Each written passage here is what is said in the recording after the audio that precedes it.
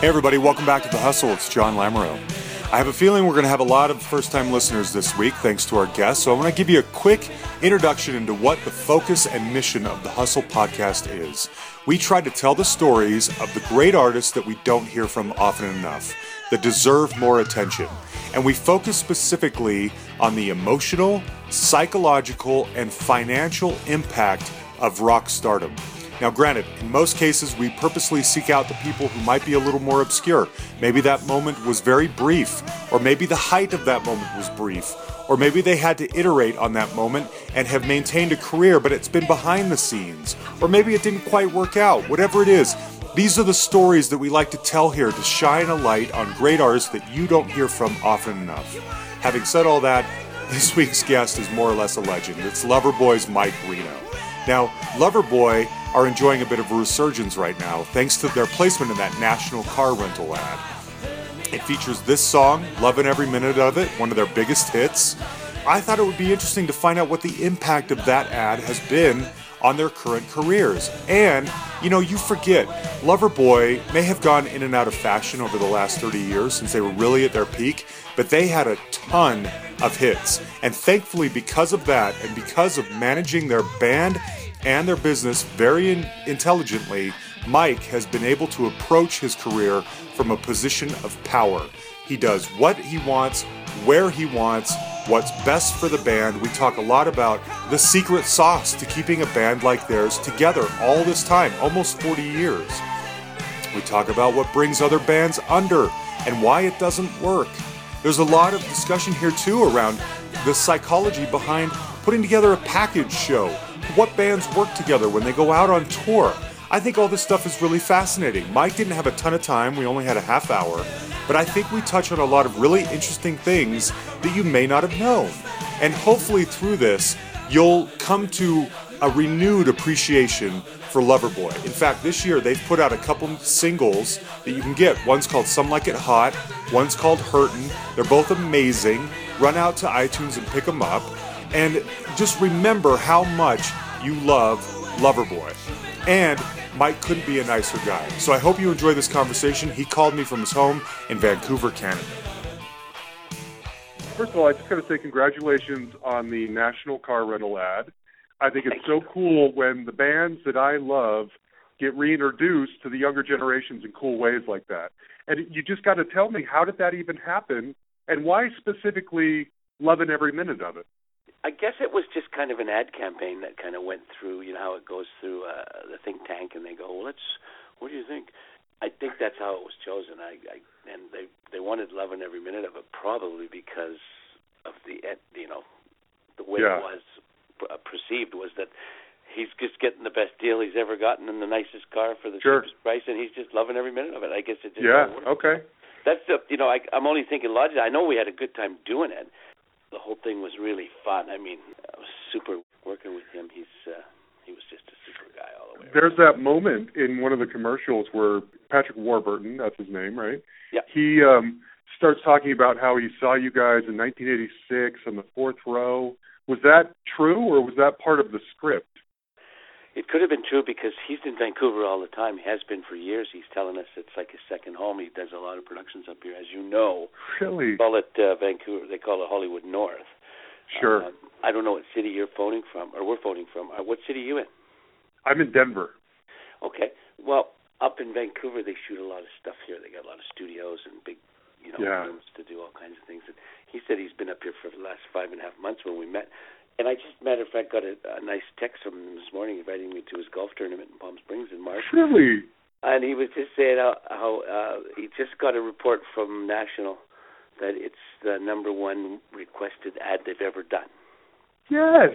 I just went, wow, isn't that great? I know. See, that's what I'm thinking. I mean, I'm seeing an ad like that, and I'm thinking somebody somewhere in these boardrooms is thinking Loverboy would be perfect for this. And I think it's a real compliment to you that they even think that way, And then that Patrick would come in with this, it seemed very sincere story about seeing you guys in concert in 86 in the fourth row and how much he loved you. I just thought you don't see that kind of love for bands that I grew up on as much anymore. And I just thought, what a great compliment to Loverboy to have that happen. I totally agree, and I'll tell you something about Patrick. He's a very sincere guy. He's totally real about it all. He's like, he doesn't fool around. He says it like it is. He says it, he means it.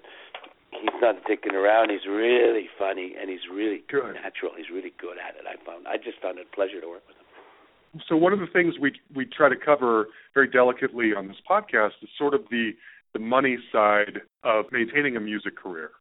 And so maybe it's too fresh, but I mean, have you seen any kind of impact to the band or to future plans or downloads or anything like that from this commercial, or is it too early to kind of know that stuff yet? All I know is that usually this time of year we have maybe one show booked for the new year, and there's already 27 up booked. So I know that, and the prices went up. Our manager just said, you got to raise your prices every year like everybody else. And I just said, keep raising it until they stop calling, because to tell you the truth, I've played thousands and thousands of shows, and if it's not worth it, I'm not going. And make sure the cities are really great and all kinds of fun. And there's a time in your career when you just say, I'm not doing that unless it's really going to be great. Really going to be fun. You're lucky that you're at that stage in your career. In fact, this reminds me of something that I have always wanted to ask you. I will never forget, in the 90s, I'm watching Where Are They Now on VH1, and there's that immortal line that you say, and I believe it's Nirvana basically killed our career, right? I remember the day. And I remember what you were wearing. I remember what I was wearing. And I remember thinking at the time, I mean, they did that to everybody, not just Loverboy. Everything changed after that.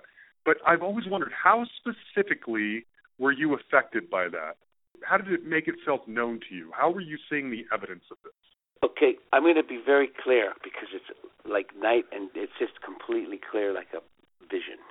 One day, record companies and radio stations decided they weren't going to play Foreigner, Cheap Trick, Loverboy, AC/DC, anybody that's Kansas, anybody that's ever put a record out before. We're not going to play them anymore, because the music's coming out of Seattle, and it's the best thing we've ever heard, and that's all we're going to do from now on. And immediately I just laughed. I said, hey, I don't mind some of that stuff too, but that doesn't mean I'm going to cancel my whole future in the recording business, shut down all my record contracts, close every radio station, and play only Seattle's music. I mean, what kind of stupidity was that? And that's what really happened. And I just said to myself, this is really ignorant. This is a good time to take it maybe 6 months off and take your kids fishing or something, teach them how to really? ride a bike.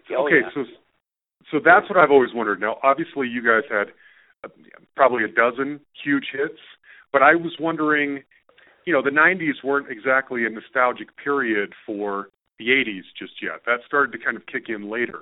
So I wondered if those became particularly lean years, or if your success has been able to provide a beautiful, nice living, comfortable living for you ever since, even during some of the down times. We've never had a problem with that. We've sold a lot of records, done a lot of stuff for movies. You add all the movie stuff in there, 60 million records have gone out the door. 20 some odd million with Footloose, 27 million with Tom. We've sold 30 million on our own. Then there was all kinds of other stuff we've done. And with the writing, the writing was internally. It was Paul and I generally writing the songs, and so we got, we made a lot of money doing that kind of stuff, which is nice because we worked hard for it. And that's the way it is. And so we really don't have to do the work. We just like to keep doing something, because it's like we're not bankers or carpenters. We're singers and guitar players, and songwriters. We want to put it. That's why we keep doing it even today. But to mention what I mentioned earlier about how I'd like things to be better and stuff, it's because there comes to a point that you get to a certain age where you just don't really want to be sitting on a lousy stage in a crummy little whatever. You'd rather it was like a full-on state fair, and it was all big stage and all fun. So you can start making some choices. And we've been able to make choices for years about some of the things that we like to do. And that's been really great for us, because we can pick and choose a little bit, and rightfully so after all these years, Yeah, perfect. I love hearing that. It was a pretty big moment for me. 2 years ago, I was finally able to see you guys in concert for the first time. You played that radio festival. It was you guys, Romantics, Cheap Trick, and Rick Springfield. I'd seen Rick and Cheap Trick before, but I'd never seen you or Romantics. and it was one of those major moments where you finally get to check those guys off your list, you know? Yeah. After 30 years of waiting, I finally got to see Loverboy. And you sound just as good as ever. And I think, did you go back out again this year with Rick Springfield as well? Is that kind of a partnership you guys have going on? Or how do you decide who you're going to go out with? A lot of times in a year they'll say, listen, Journey wants you to do 60 or 80 shows. Mm-hmm. So you say, okay, what are we going to do? We're going to ride in a bus. We're going to play shows 300 miles apart. Let's not fly this year. Let's take the bus. And let's do those 80 shows. Plus, let's add, 20 of our own shows in and amongst, different times when we're off or not. Yeah. So in the case of Rick Springfield, he's found that when he puts a group like Loverboy on the bill, it sells out pretty fast, and he's happy. So we're happy, he's happy. We do some nice merchandising. He does some nice merchandising. We had 3 shows in a row with him in the Chicago area up by Waukegan, and then down in Springfield, and then in St. Louis, just outside St. Louis and St. Charles. So that was kind of fun. We got to drive and just see the countryside and take it easy. Sure. 3-hour drive between shows, nice and relaxed, stop for coffee. So we're starting to do stuff like that. He calls and says, do you want to do like 16 shows next year in February and March or something? We go, well, where are they? And then, we discuss it, and then we do it, we work it out. He's a good guy to work with. His band is good. He's a good guy. Good. We we have the same kind of crowd. Yes. So it's not like they're pairing us up with somebody. No, perfect synergy. I thought that same thing. We hook up with Hicks a lot, too, and we hook up with REO Speedwagon a lot. There you go. And we hook up with different groups that we find are in the same genre. We play with Cheap That's great.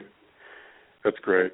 Yeah, that's very kind of cool. the way we do it. It's just kind of a decision we make. We don't have to say yes, but a lot of times we do because it's just a nice matchup.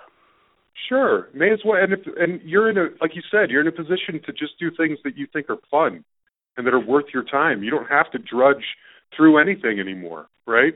So if it sounds good, the payday's good, and the company's good, and the venue's good, why not, right? That's what it's all about. That's great. Oh, I'm so glad to hear this. I love it. So one of the things I'm curious about, too, is you guys are all pretty much the original guys. Original members sticking together for 37 years is as rare as a Hollywood marriage lasting. How does this even happen? How do you manage to do this? Well, when Paul and I put the band together in 1978, we wrote some songs, and we were trying to decide what we wanted to do. Paul and I actually had a long discussion about what we've done wrong in the past. And there was always like a guy who didn't fit in the band, and for some reason he was there. And you knew it was just not right, and it never would have been right. It's just one of those things. But that's just the way it is. So, and then the manager wasn't right, or the record company wasn't right. This is what happened to Paul, what happened to me. When we met, we had made some, we decided after writing some good songs that if we do this, we're going to do it right.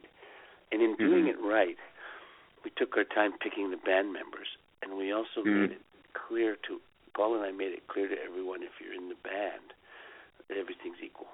You're an equal. Oh, perfect. Equal pay. Yep. Everything's equal. So the weakest link is basically, it's just whoever is the weakest link, it's going to blow for everybody because everybody's on the same pay scale. So everybody has to pull their weight. That, to me, was one of the reasons why the band stayed together, other than the fact that after you receive a certain amount of international acclaim, it's almost like you have to carry the torch for that. Those songs are actually bigger than we are, if you get me. Sure, yeah.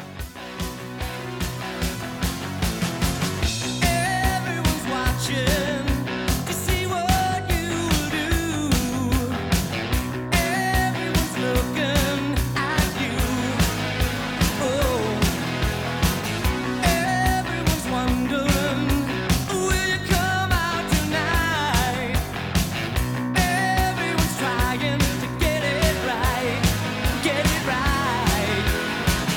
Everybody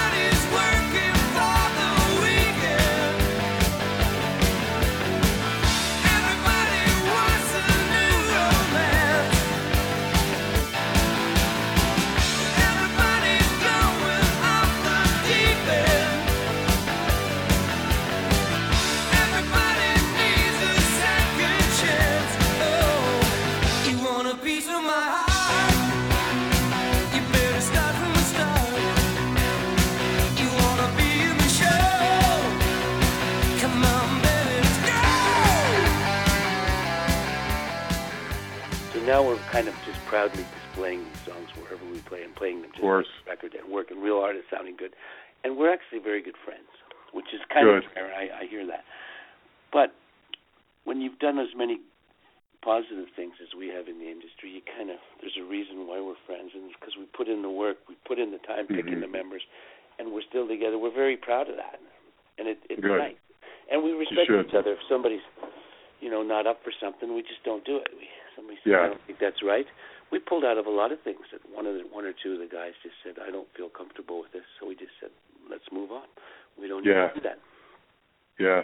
That seems to be, I talk to a lot of people for this podcast, and the ones who come away with the most kind of healthy attitude, even if the band's not together anymore, what helped everyone get along and not break up in an ugly way is always that equal partner kind of business structure to how they handle their business. It seems to make a huge deal, and yet not every band, look at bands like Kiss, or these bands that just go through members or treat their members like second-class citizens or whatever. I know that that's the natural rock star way to want to be, but it obviously doesn't seem to work very often, Why do you think it is that more people can't just adopt the same structure that you guys have? Do you know what it is? It's ego, a lot of it. I saw what happened with, you mentioned Kiss. I happen to know that they weren't on the same structure. And, Paul and Gene took over, and they pushed those guys around, and they just said, well, piss on it, we're out of here. And they didn't care, and they just got drunk and just pissed off, and they just took off and just said, I'm not working with these. Same thing's kind of going on with the Bon Jovi guys, I think, Yep. John's just basically taken the thing and become like a little Donald Trump with that band. Right? I know. That's mind-blowing to me. Richie Sambora is half you guys are partners in crime. That's how you've been marketing yourselves for over 30 years. I really also find think that there's shocking. probably some other things involved. Like I'm sure. She was happy there anymore, and or maybe had a few issues that he couldn't combat on his own. Yeah. And when you're running a show like that, you can't have people mess up. You just can't continue on doing it. Yeah. And I heard that maybe that had a lot to do, or a little bit, at least half to do with it. Yeah, I believe it. I remember those guys to being really super nice guys, all the Bon Jovi guys, Good. Okay, but good. at some point, I think John said, listen, the only way this is really going to work is if I take over and I do it. Yeah. And I think he learned a lot of that off Doc McGee, who's his ex-manager, and I think he said, somebody's got to take charge here because this isn't working. This whole everybody's the same thing, somebody's got to take charge, I'm sure. Yeah.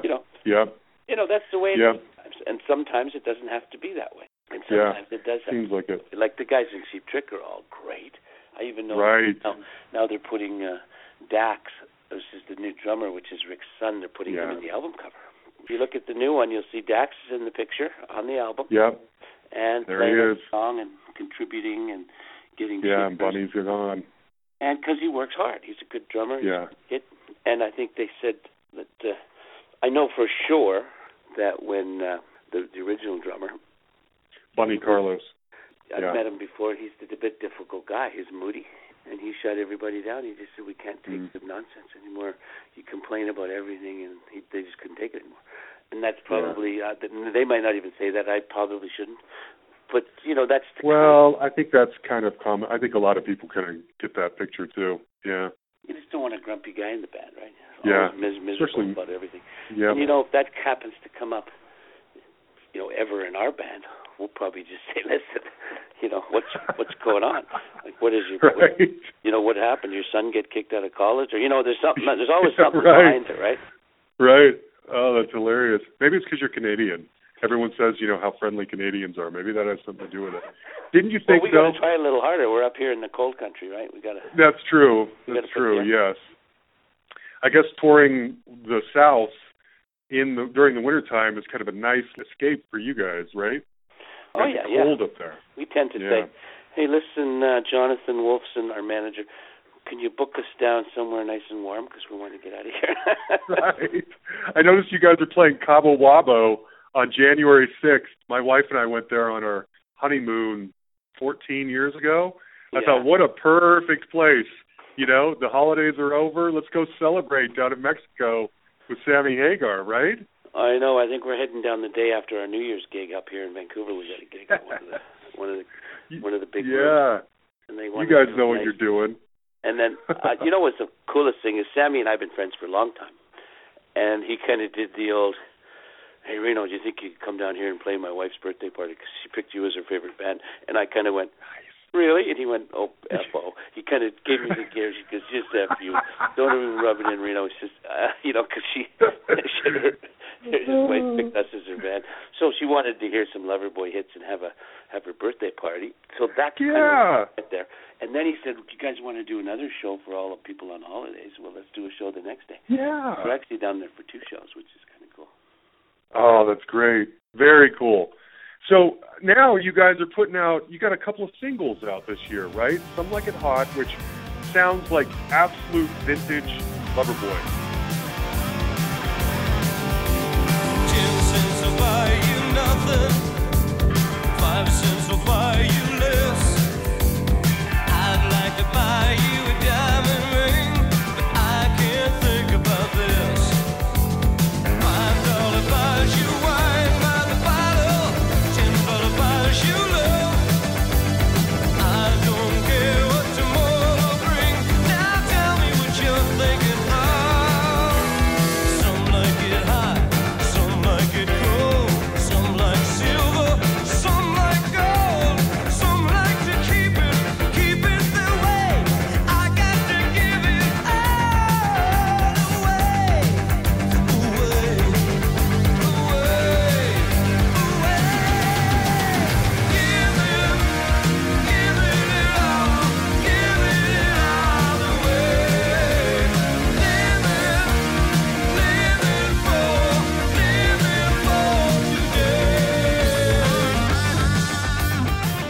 Is that a brand new recording? It is a mixture of a bunch of things we did in the past. It's an older song. I think I sang it 30 years ago.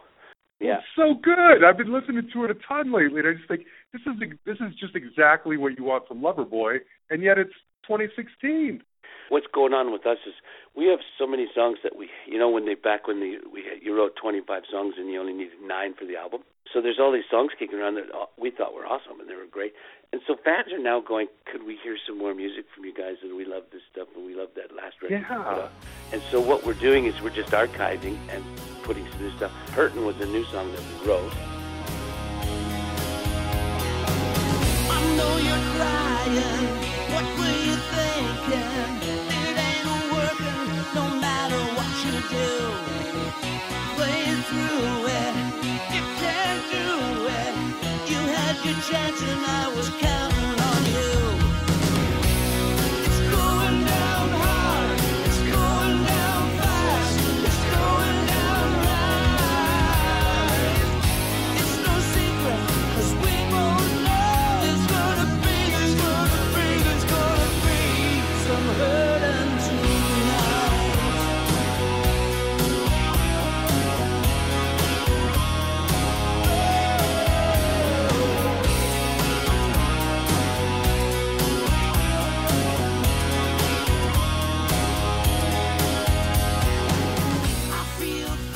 We're not even really selling the stuff. We're just kind of handing it out there for everybody. We're not making like a big deal out of it because Sure. you get to a point when you understand the music business, you've got to understand that records don't sell anymore.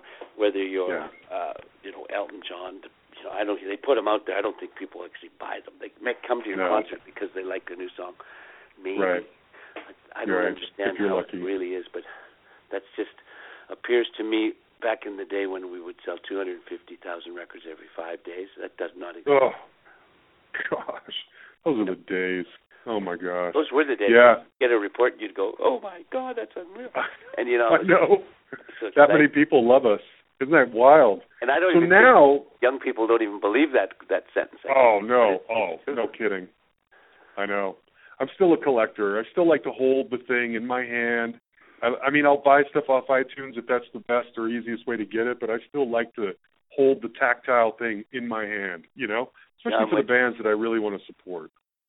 I'm with you. Yeah. I'm with you. I do the same thing. I buy off iTunes, and I thought the biggest smack in the face was when you could only play it on 3 of your devices, on iTunes. Like, I bought it. Why can't I play it anywhere I want, right? And I know. I think, I don't know if they've changed that since then, but I'll tell you something. And then how about when you put all your music on your computer and for some reason it goes to a place called the cloud, and when you get on the plane to listen to it, you can't unless you're plugged into Wi-Fi, and it drives me crazy. Right.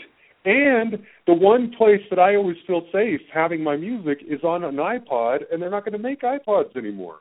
Oh, I'm a prisoner of this cloud that I'd rather not be a part of, but I have no choice in the matter. I got a little secret for you. What? You know those 3 iPhones that are sitting on your desk that you don't use anymore? Uh-huh. Just power them up and use them for all your music. There you go. That's beautiful. You can put all your music and pictures on there, and when you want to listen to music, because it won't go online, because it's not the phone you use anymore. Yeah. So instead of tossing them out or selling them for $40, keep them and just use them for all your music, like hard drives. Perfect. We give them to our little kids to play their games on them. Right. And we kind of stockpile like all our old. We've got probably 4 or 5 old iPods. Just we're holding on to them for dear life because they're kind of worth money and we don't want to lose them. Yeah, right. I'm with you. Yeah. Okay. Well, we're coming up at the end of the time. I love talking to you, but you got to tell me a couple of stories. So one thing I always like to kind of find out about is when you're fishing with your kids and it's a downtime and you're just sitting out there quietly and you're thinking, I can't believe this happened to me. What is that thing? What's just the craziest memory that you can think of? And it could be meeting a hero. It could be a particularly good show or hearing a song on the radio or a really great groupie or whatever you want it to be. What is that memory? Well, for me, it just immediately jumps out as when we finished our first album, we decided to take our girlfriends down to Puerto Vallarta for the old $850 holiday. If you change even your mind, you lose the whole deal, but you have to stay in the right hotel and fly the right airline, and everything has to stay. Great. It's the budget holiday. But back then we didn't have 2 nickels to rub together, so that was best we could do. Mm-hmm. So as we're kind of sitting by the beach in Puerto Vallarta, a guy comes up to me and he goes, "Senor Mike, there's a phone call from Bruce Allen," and he's our manager at the time, right? Manages Michael Bublé and Bryan Adams and Ben. Wow. Great. But we don't use him anymore, but he's still a good friend.